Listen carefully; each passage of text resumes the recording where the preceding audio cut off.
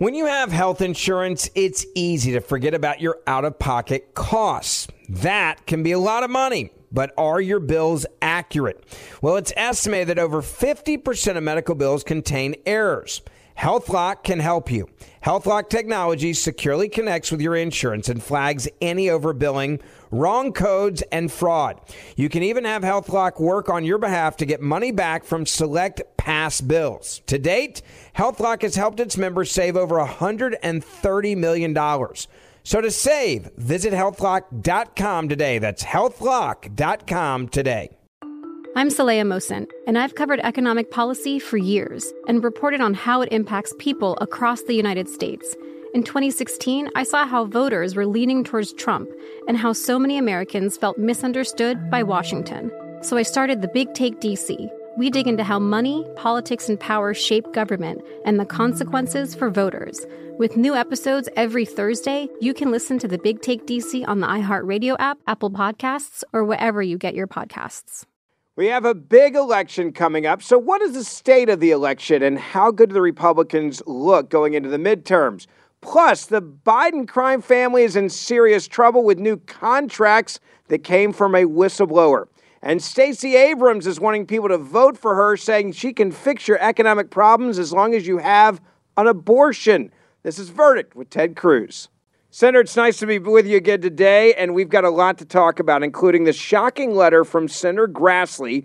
You know him well. You work with him. It is a letter, and I'm going to read a little bit because it's so shocking what has come out. This letter contains a contract, they're saying, is signed by Hunter Biden and James Biden, which I think is also a very important asterisk that if you're taking notes, start writing right now. Because this is something we've kind of been waiting for. We knew there was corruption with the Biden family. We know it goes back decades with James Biden, and then they brought in Hunter Biden to, in essence, be a bagman. But now we've got a contract. And what it says here is there was an arrangement. There was a contract signed by Hunter and James Biden and 3 other business associates. Part of the arrangement was to funnel $5 million from Chinese Communist government agencies to Hunter and James Biden specifically. Here's the kicker. What is most shocking is the compensation package was purposely designed, the whistleblowers are saying to Grassley, to compensate Hunter and James Biden for all the work they did only after Joe Biden left the vice presidency. Your initial reaction to this whistleblower? Look, I think the facts in this letter are deeply, deeply concerning. We talked at an earlier podcast about how the announcement, or the leaks, rather, the concerted leaks that they're getting ready to indict Hunter Biden are all focused on the personal stuff. They're all focused on the drug use. They're all focused on the gun issue.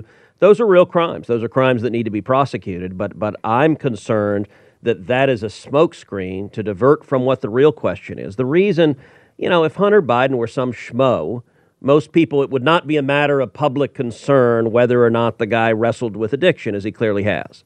The reason it's relevant and it's important nationally is Hunter Biden, on the face of it, is involved in official corruption with his father when he was vice president, and potentially with his father today when he's president. And this letter that Chuck Grassley sent. So Chuck is my colleague on the Judiciary Committee. If Republicans take a majority in the Senate, Chuck will be the chairman of the Judiciary Committee. Chuck and I have served together on that committee for 10 years. I am confident when we have a majority, which I think we will in January, that we will have hearings on this topic because the Biden Department of Justice desperately is trying to cover it up. Here's what Chuck Grassley said. He says that they've got evidence now that Hunter Biden and James Biden, and James is Joe's brother, Hunter's uncle, met with nationals connected to the Chinese Communist government. That's a pretty big deal. Like, you're meeting with Chinese Communist government officials, and what are you meeting about? And not by accident. This is on purpose, deliberate, to have a financial relationship with communist Chinese individuals. And they negotiate. According to the summary, Hunter Biden, James Biden, and their business associates created a joint venture. So you go into business. Let's go into business with the Chinese Communist government. A joint venture that would serve as a vehicle to accomplish that financial compensation. And that arrangement was made sometime after a meeting in Miami between Hunter Biden and CEFC officials in February 2017. According to the summary, that vehicle was called Sinohawk, which was owned 50% by Oneida Holdings and 50% by Hudson West. According to the summary, Oneida was made of 5 evenly divided LLCs. Look, when people are trying to hide money, they create lots of LLCs. It's called money laundering. Right. What do they do? One for each business associate. So everyone gets their own LLC, including Hunter Biden and James Biden. However, according to the summary, 10% of Hunter Biden's interest was to be held for Joe Biden. This is the line we all have heard now, 10% for the big guy. Right. And this is in writing in an actual contract. This isn't in an email, which we had the emails from Hunter Biden's laptop so people understand this. It said 10% for the big guy. We also have Tony Bobulinski, who's now done not 1 but 2 interviews. And we know that his contact was Tim Tebow at the FBI, now disgraced FBI agent, who was burying all the information on Hunter James and Joe Biden's business dealings.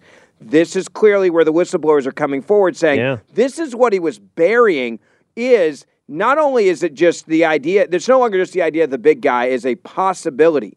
It's now in a contract basically set in stone, and you can divide the parts up, and it matches up to 10% for Joe Biden. Well, and if you look at the signature page, which we'll also put up, the signature page, you look at the top, there's a signature from Hunter Biden with Hunter's signature.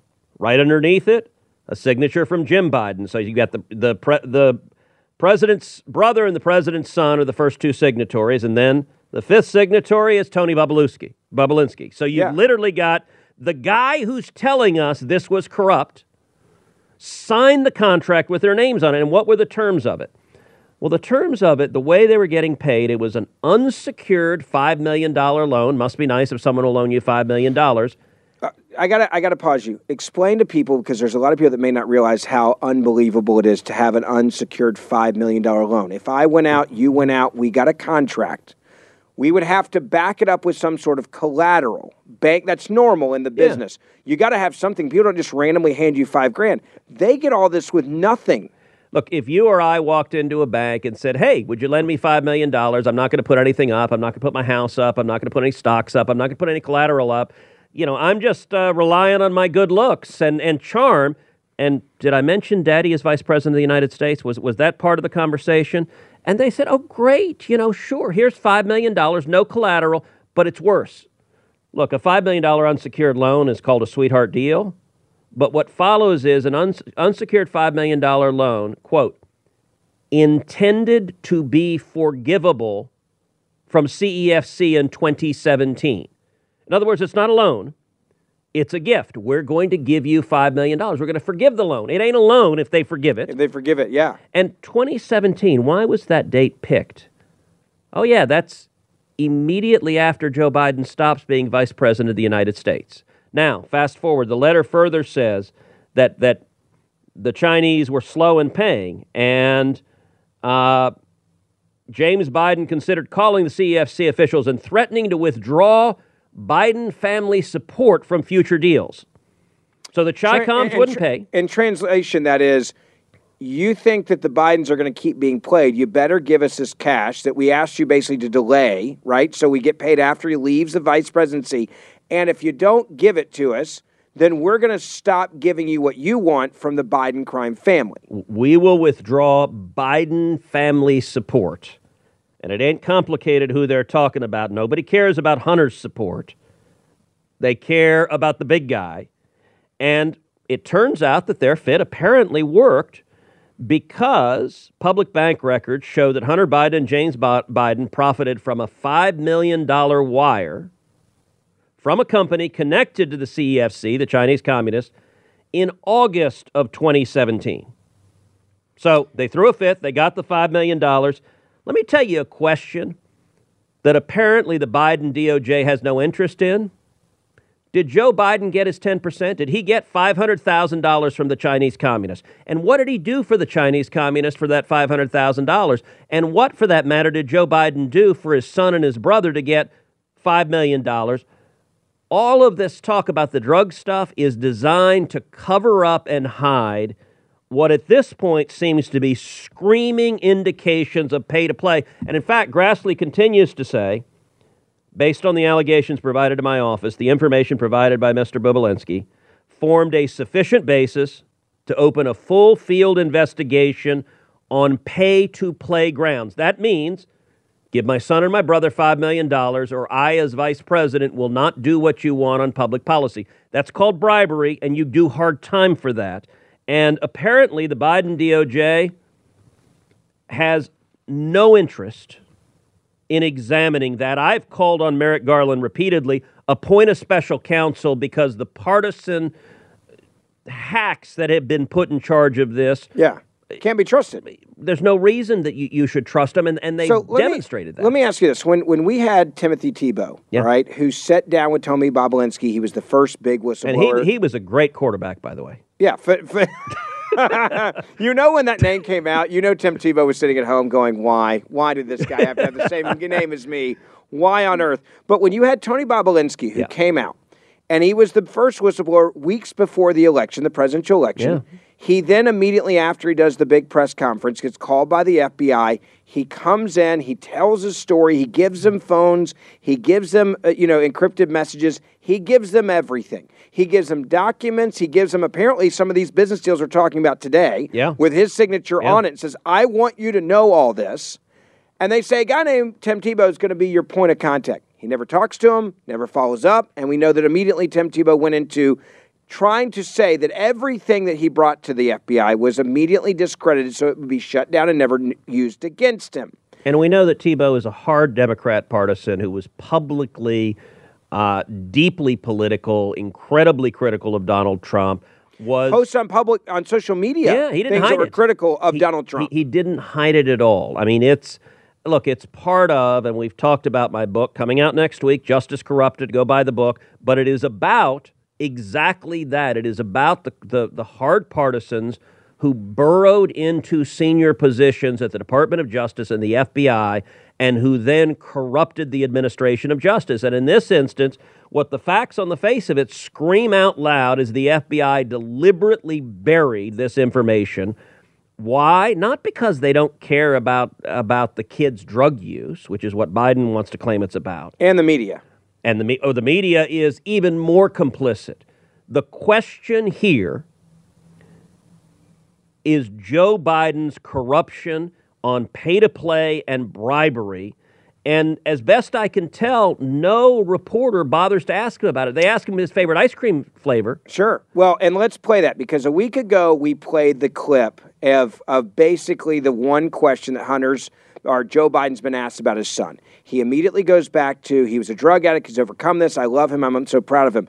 And I want to play it again because I want you to understand the media knew this story, I have no doubt, when they were sitting there and had the opportunity to ask the president about it. They understand this is not even about Hunter Biden anymore. This is about a direct connection between the vice president selling access to the United States government and then getting back pay for it, designed, orchestrated, signed, and sealed after he leaves the vice presidency. Yep. And the media still goes back to the Hunter Biden simple question. Take a look at this. Well, first of all, I'm proud of my son.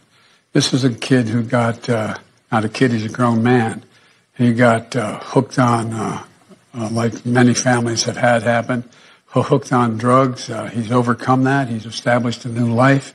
He is, I'm confident that he is, what he says and does are consistent with what happens. For example, he wrote a book about his problems and was straightforward about it. I'm proud of him.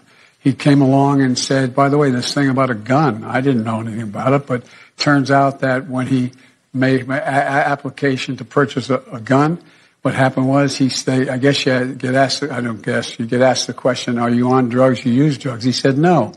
And he wrote about saying no in his book. So I have great confidence in my son. I love him, and he's on the straight and narrow, and he has been for a couple of years now, and I'm just so proud of him. Senator, you and I have great compassion for people that deal with addiction. Yeah. And that was a great moment for the president to look like a father.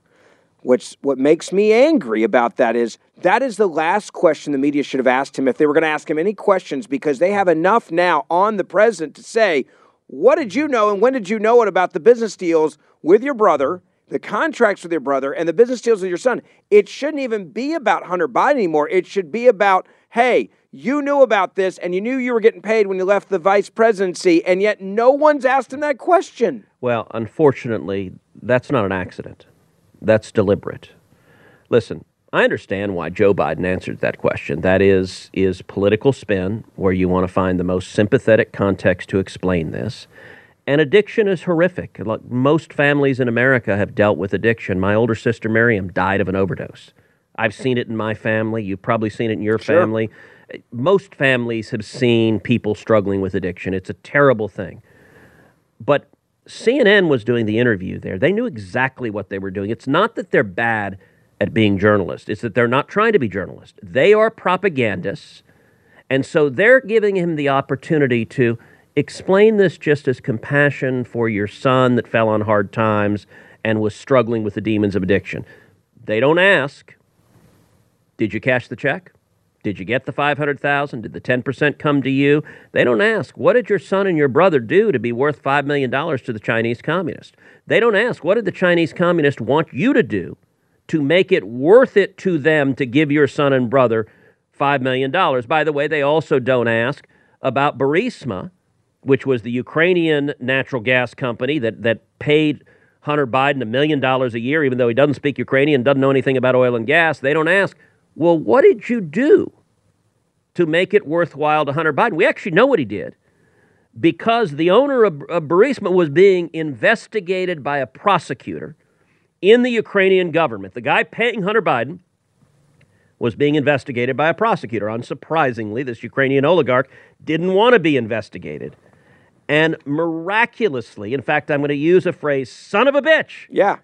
Joe Biden actually did something that really, really helped the guy paying Hunter Biden $1 million a year. We got to play that clip. Yeah. Because this was the old Joe Biden, the arrogant, cocky, I'm above the law moment. And he sits there and laughs about the power and control he had over Ukraine. He was the head lead guy on, he said it, not me. Yeah. On Ukraine, I went over there and said, you're not getting American dollars until you get rid of the guy that's investigating my son's company, and brags about it on camera. Take a look. I said, I'm telling you, you're not getting $1 billion. I said, you're not getting $1 billion. I'm going to be leaving here. And I think it was, 6 hours? I said, I'm leaving in 6 hours. If the prosecutor's not fired, you're not getting the money. Oh, son of a bitch. Got fired. So that is, on its face, a term we actually learned right at the beginning of Verdict, when Verdict launched. That's called a quid pro quo. There's no dispute that's a quid pro quo. Joe Biden just told us, he said, I am holding up $1 billion of aid from the United States taxpayers to the government of Ukraine. And that amount of money in Ukraine, just so people understand, a ton. That's like $1 trillion, $500 billion in America. That is significant to the point where, of course, they would say, I'll fire whoever you want me to, because they needed that money so desperately, especially at that moment in time. And I got to say, look, if you look at this, number one, why is the sitting vice president, and Obama had made Biden the point person on Ukraine, why is the sitting vice president going and extorting a foreign government to fire a prosecutor investigating corruption in Ukraine?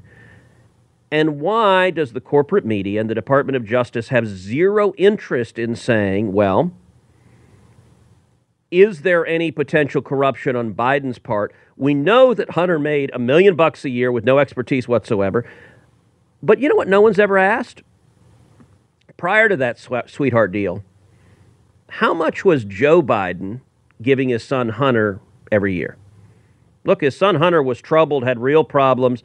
I'd be willing to wager a large sum of money that Joe, as a loving dad, Hunter was a real and ongoing financial burden on him, that he was paying, he was covering costs, like his son. And not $3,000 or $5,000. This could be $30,000, $40,000, $50,000 on a semi-regular basis. We don't know. Yeah. Because nobody has ever bothered to answer that question. Which brings me to the catalyst of the long now investigation of Hunter Biden, and specifically his tax issues. I wonder now if the reason why he hasn't been indicted yet is because they don't want to indict him on tax issues, because they know his taxes will tie his father the President of the United States of America back to these types of business deals and money that can then be directly linked to the sitting President of the United States of America. Do you think there's a chance that's why they've held out for over 2 years? Look, I think that is certainly one of the reasons they're dragging their feet. By the way, I mentioned Sinohawk, the company. If you look at who Joe Biden as president has sold oil from the Strategic Petroleum Reserve to, it is that company. The only company that got designated oil going overseas that we know of so far, and all the strategic oil reserves going over, is the exact company which Hunter Biden, they claim he divested, right? They claim he divested. But they never demonstrated that. No, and it's still on their still on their filings that he is, in fact, exactly owner in the company. And it's nobody, the old question, what did you know and when did you know it? Or to use another Watergate analogy, follow the money. Yeah. There is an amazing lack of interest on anyone in the corporate media to follow the money, and it's not by accident. They don't want to know where the money went because their job is protect the big guy. They are flax for the big guy. They're not journalists. They are his defenders, and so they're participating with the White House and trying to shift this all to a guy struggling with addiction, has nothing to do with the public. I'll say it again, I think you agree with me. It's no longer about Hunter Biden. It's now about the president and his corruption, and it's not did he know it and when did he know it. It's how much did you get? We know you knew it. We know you were a part of it. We know you were meeting with the business associates. It's clearly that. You work with Grassley, and I don't rarely see him get this fired up. You read the letter like Look, I did. I am confident we will have, I hope, multiple hearings examining exactly this question. I can promise you in judiciary. Now, if the Democrats keep the majority, we will not have a single hearing on it. Why? Because none of the Democrats care if Joe Biden is corrupt and is literally being paid hundreds of thousands of dollars or even millions of dollars by communist China. They do not care. They will not examine it. They will cover it up. You want to talk about one of the stakes of the election? It is actually examining what appears to be prima facie evidence of pay-to-play corruption. I'd like to take a moment and have a real heart-to-heart with you. If you're able right now, place your hand over your heart. Can you feel it? That's your heartbeat telling you that you're alive. It's the same for a preborn baby. Their heart begins to form at conception, and at just 3 weeks, it's already beating. At 5 weeks, a baby's heartbeat can be heard on ultrasound. And that's why we've partnered with Preborn, because we need to help these precious babies. Every day, Preborn's networks of clinics rescue 200 babies from abortion. When a mother with an unplanned pregnancy meets her baby on ultrasound and hears their heartbeat, it's a divine encounter. That doubles a baby's chances at life. And by 6 weeks, the eyes are forming. By 10 weeks, a baby is able to suck his or her own thumb. And for just $28, you could be the difference between life or death of a child. All gifts are tax deductible, and I want you to donate. All you have to do is just dial pound 250 and say the keyword baby. That's pound 250, keyword baby. You can also donate securely at preborn.com/verdict. That's preborn.com/verdict or pound 250 and say the keyword baby. I'm Hannah Storm, and my podcast, NBA DNA with Hannah Storm, digs deep into the history of professional basketball, along with my own, as one of the first female sportscasters. Now let's get you up to speed on what else happened around the NBA today. We talk to all sorts of people I interacted with, from Dr. J to Charles Barkley, and recap iconic moments. Yes, he's got it. Here he comes.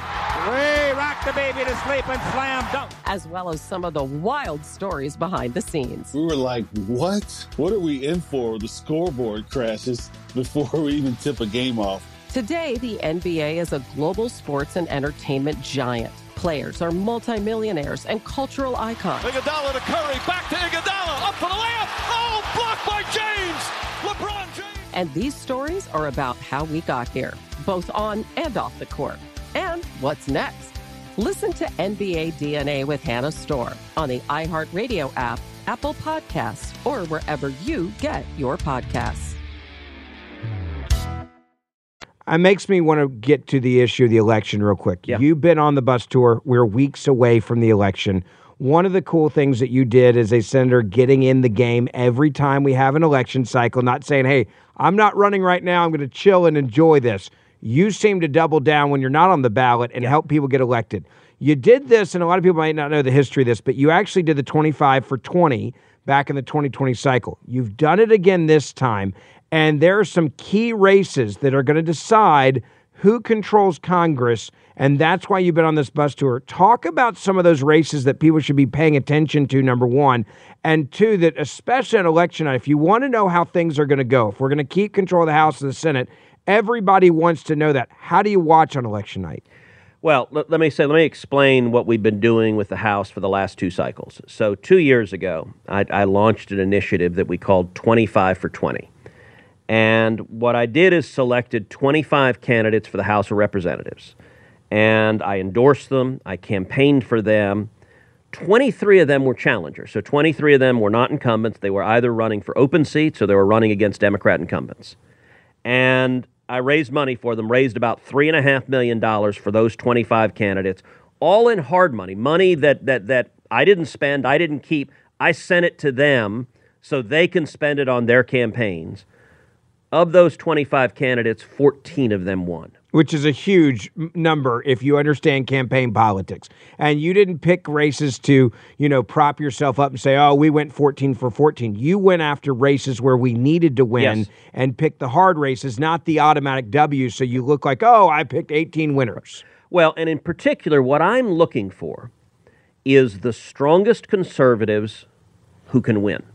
And so that's an intersection of two things. Who can win matters. If you're the best candidate on earth, but it's a D+20 district, God love you, but I'm not going to ask people to invest in tilting at windmills. The stakes in the country are too damn high to mess around.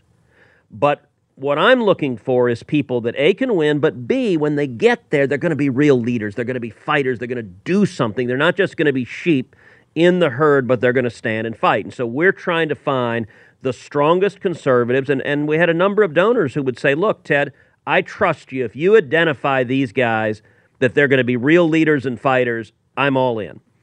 2 years ago, we won 14 out of the 25. If we had won 6 more, we would have taken control of the House 2 years ago, and all of the disastrous legislation that's been rammed through would have been stopped. So we came close to keeping Nancy Pelosi from being Speaker. This year, I'm doing it again. We're doing it. It's called 25 for 22 because apparently I'm really bad at naming things. But we picked 25 candidates. And same thing, endorse them, campaign for them. So many of the stops on the bus tour are supporting the candidates that are in the 25 for 22. And again, we've raised millions of dollars for these candidates. Now, there are a lot of them that are really exciting. So one group that is in it is a total of 6 Latinas who are running, who are all Republican nominees, 3 in South Texas, Mayra Flores, Monica De La Cruz, Cassie Garcia. These are in areas, by the way, that have been controlled by Democrats for decades, longer than I've been alive, and that's why they've gotten so much national media attention. You saw this long before the media was talking about it, and now they have the funding to actually put up a legitimate fight in these Democratic districts, which I think is the coolest part of election night, is going to be watching these races. That's exactly right. And you look at a canary in the coal mine was a few months ago. Remember, we had a special election in Texas, and it was for the district. It's along the Gulf Coast from just south of Corpus Christi all the way down to Brownsville. Brownsville is the southern tip of Texas, right along the border with Mexico. That is a district that has not had a Republican since 1871. Wow. It's a long time. Yeah. They had a special election. Elected a Republican. Her name is Mayra Flores. She's an Hispanic woman. She's the first woman actually born in Mexico elected to the U.S. House of Representatives. Mayra is Latina. She's a conservative Republican. This district is the most Hispanic district in the country. Out of 435, the most Hispanic district just elected a Republican. The district next to her, Monica De La Cruz, is running there. That district has not had a Republican in over 100 years. I believe Monica's going to win in November. The district next to her has not had a Republican in over 100 years. I believe Cassie Garcia is going to win. I think there's a very good chance we wake up the day after Election Day and all of the Rio Grande Valley, all of South Texas, is represented by Republicans and Hispanic women. By the way, 2 of the 3 are married to Border Patrol agents. Both Myra and Cassie are married to Border Patrol agents. And that's why they ran. People need to understand this. They ran because they saw the carnage, they saw the lawlessness, they saw the death, they saw the destruction, they saw the human trafficking, they saw the fentanyl. All the things that I think some people just kind of, they hear it so often, you forget that it's real human beings affected. They're witnessing it every day. Absolutely. And their husbands are coming home telling them what they saw that day. And the husbands, I think it's pretty clear, agree on one thing. We're losing. Yes. Because of the policies of the Biden administration, they are not allowed to win ever. A day out there, I don't know if they've had a good day since Biden became president, because we've handcuffed our Border Patrol agents, and that's why their wives are now running for office. Yep. So that's exactly right. South Texas, they see the misery firsthand. But it's not just the 3 of them. Also included in the group were Catalina Loff, who's running in a suburb of Chicago up in Illinois, Ana Paulina Luna, who's running in Tampa, and Yesli Vega, who's running in Virginia. I had all 6 of them to just north of Houston, to the Woodlands, for a fundraiser. 6 Republican nominees, all beautiful, all brilliant, all Latinas, all fireballs.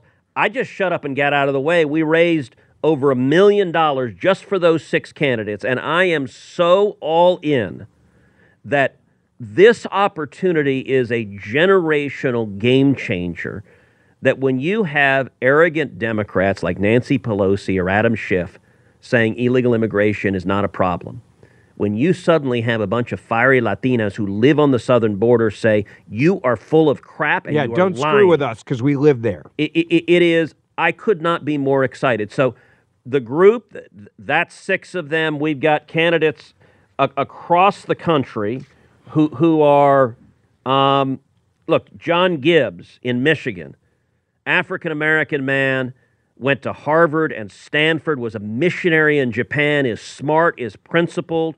I think he's got a real good shot at winning the race. Well, in Michigan right there is a very tight race right now we're seeing with Whitmer, which I think is going to be very interesting to watch on election night as well. But you can see the people there are looking at Republican candidates like they never have before statewide. So in the next 2 weeks, I'm doing a rally with Yesli Vega in Virginia. I'm doing a rally with John Gibbs in Michigan. And we're also, like Michigan is a state, as you noted, that has a big gubernatorial race. We're trying to focus these also in races that have either a big gubernatorial race or a big Senate race, so you get a double whammy. And John Gibbs is someone who, look, the Democrat Party plays the race card so much. To see a strong conservative black man representing Michigan working class who's smart and educated.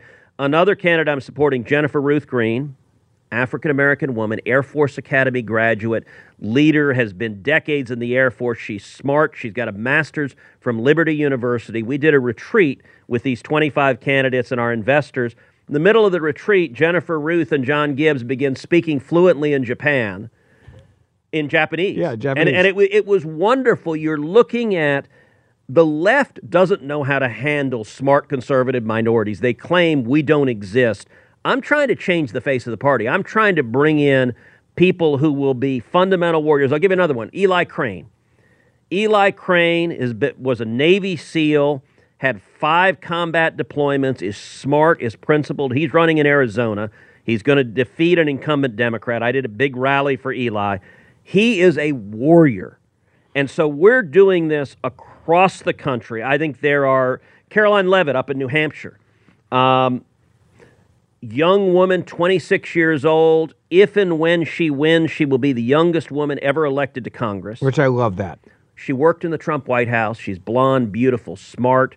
Grew up in New Hampshire, went to college in New Hampshire, played varsity. It's the only time you've ever sounded like Trump, by the way, when you just described her, which really makes me laugh. Blonde, beautiful, and smart. Can't you see him like on a campaign trail for her? I love it. Fair point. Yeah, I mean, look, he understands marketing, and you want a candidate who is exciting and who is next generation. By the way, I'll tell you, Caroline Leavitt was a candidate who, in the primary, was running against a very moderate candidate who'd been Chris Christie's executive director in the state.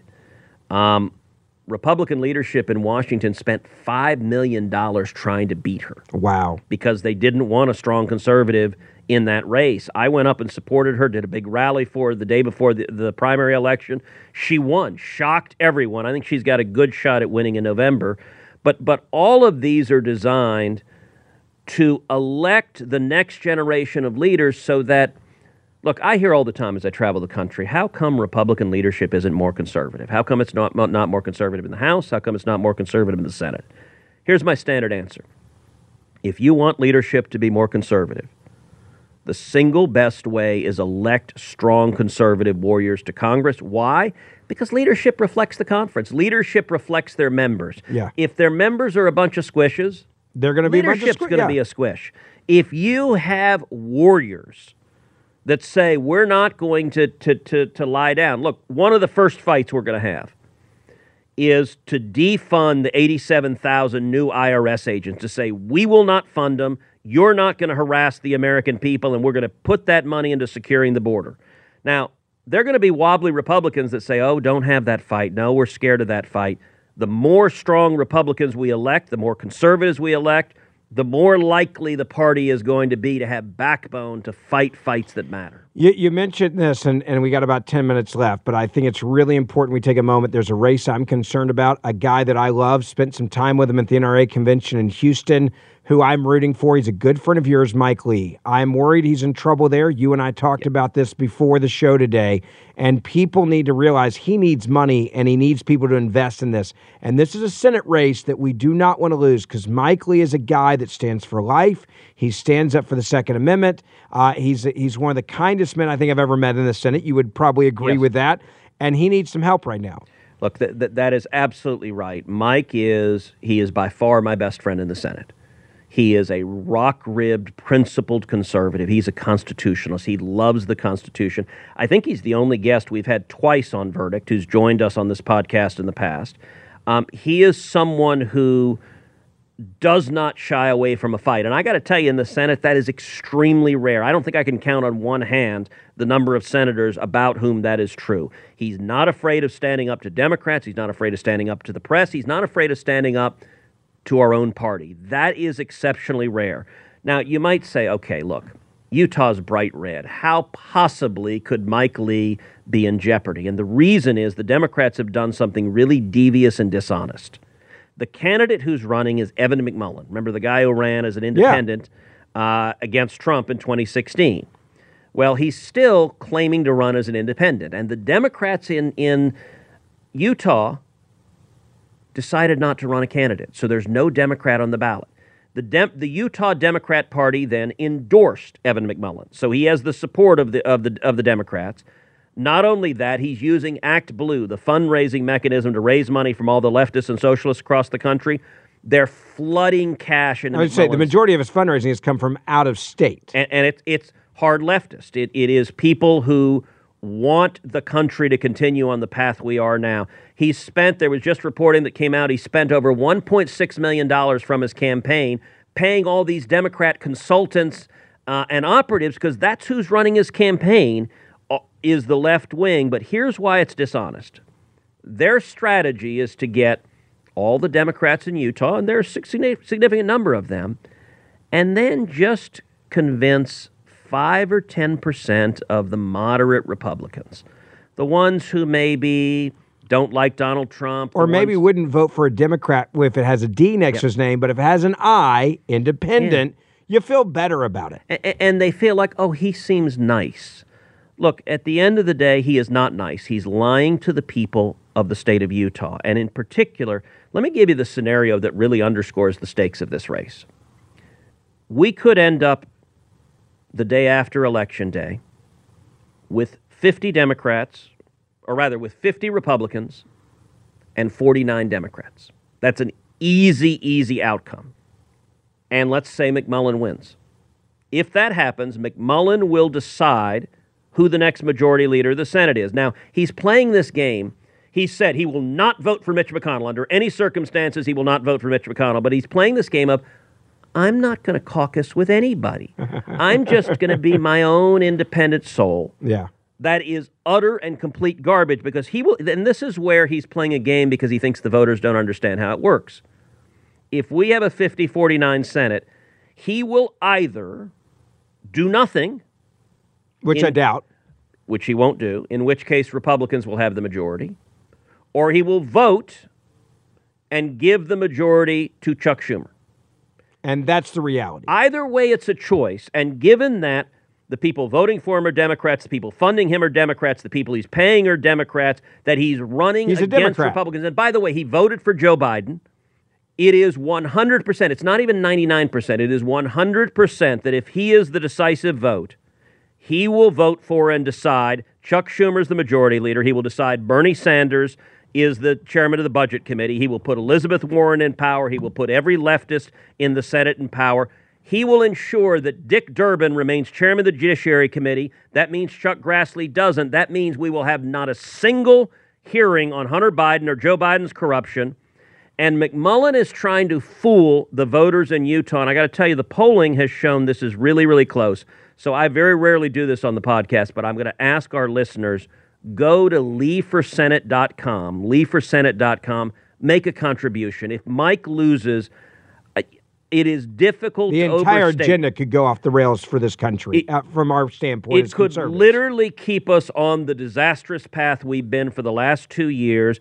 But even beyond that, if we sit back and allow a constitutional conservative warrior like Mike Lee to be taken out by deceptive lies, shame on us. And so I'll tell you, Mike is part of the 25 for 20. I've never had a senator as part of it, but I think that the stakes are that high that anyone who cares about this fight for freedom ought to go and do everything they can. If you know friends in Utah, it really is important because it's deceptive what they're doing to the voters in Utah.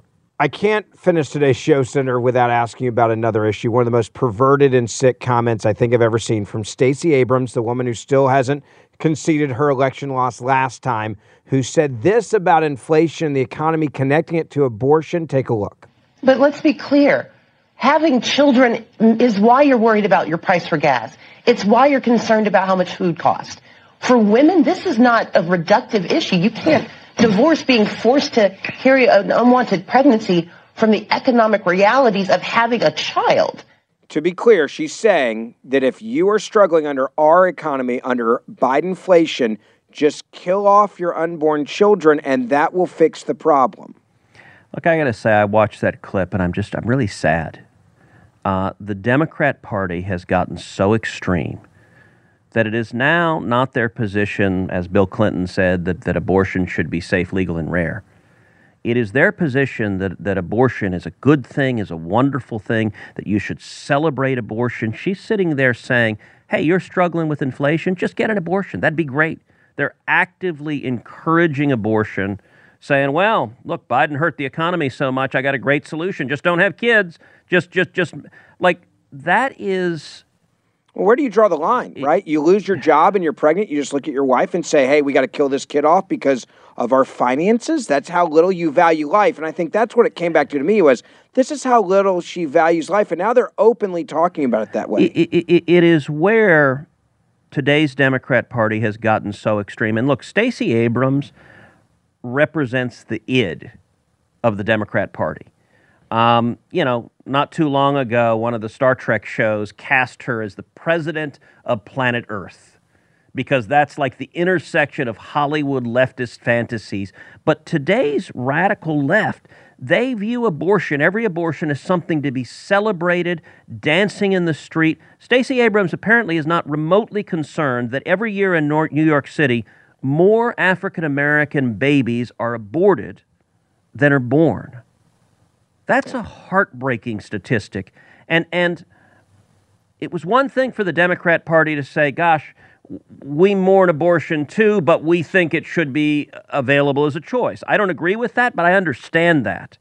Where they are today is to celebrate it and to be urging people, this is what you should do. That really shows the corruption. And part of it is, most Democrat campaigns are funded in significant ways by Planned Parenthood, and Planned Parenthood makes billions of dollars off of abortion. In the abortion industry. It is their industry, and they are interested. Their financial incentives is the more abortions that happen, the more money they make. And you see now the Democrat politicians they're funding essentially saying the same thing. That's really, it's tragic, and the Overton window has moved in a horrible way. Let your friends know in Georgia. I say it at the end of the show every week. Number one, share this podcast with your family and friends, especially people in Georgia and Utah with Mike Lee. Make sure you give to his campaign this week, as you mentioned. Write us a 5-star review, because when you do, it helps us on the charts reach more conservatives out there. Make sure you do that. Hit that subscribe or download button. And Senator, well, I'll see you back here in a couple days. I'm Saleha Mohsen, and I've covered economic policy for years and reported on how it impacts people across the United States. In 2016, I saw how voters were leaning towards Trump and how so many Americans felt misunderstood by Washington. So I started The Big Take DC. We dig into how money, politics, and power shape government and the consequences for voters. With new episodes every Thursday, you can listen to The Big Take DC on the iHeartRadio app, Apple Podcasts, or wherever you get your podcasts. The Big Take from Bloomberg News brings you what's shaping the world's economies with the smartest and best-informed business reporters around the world.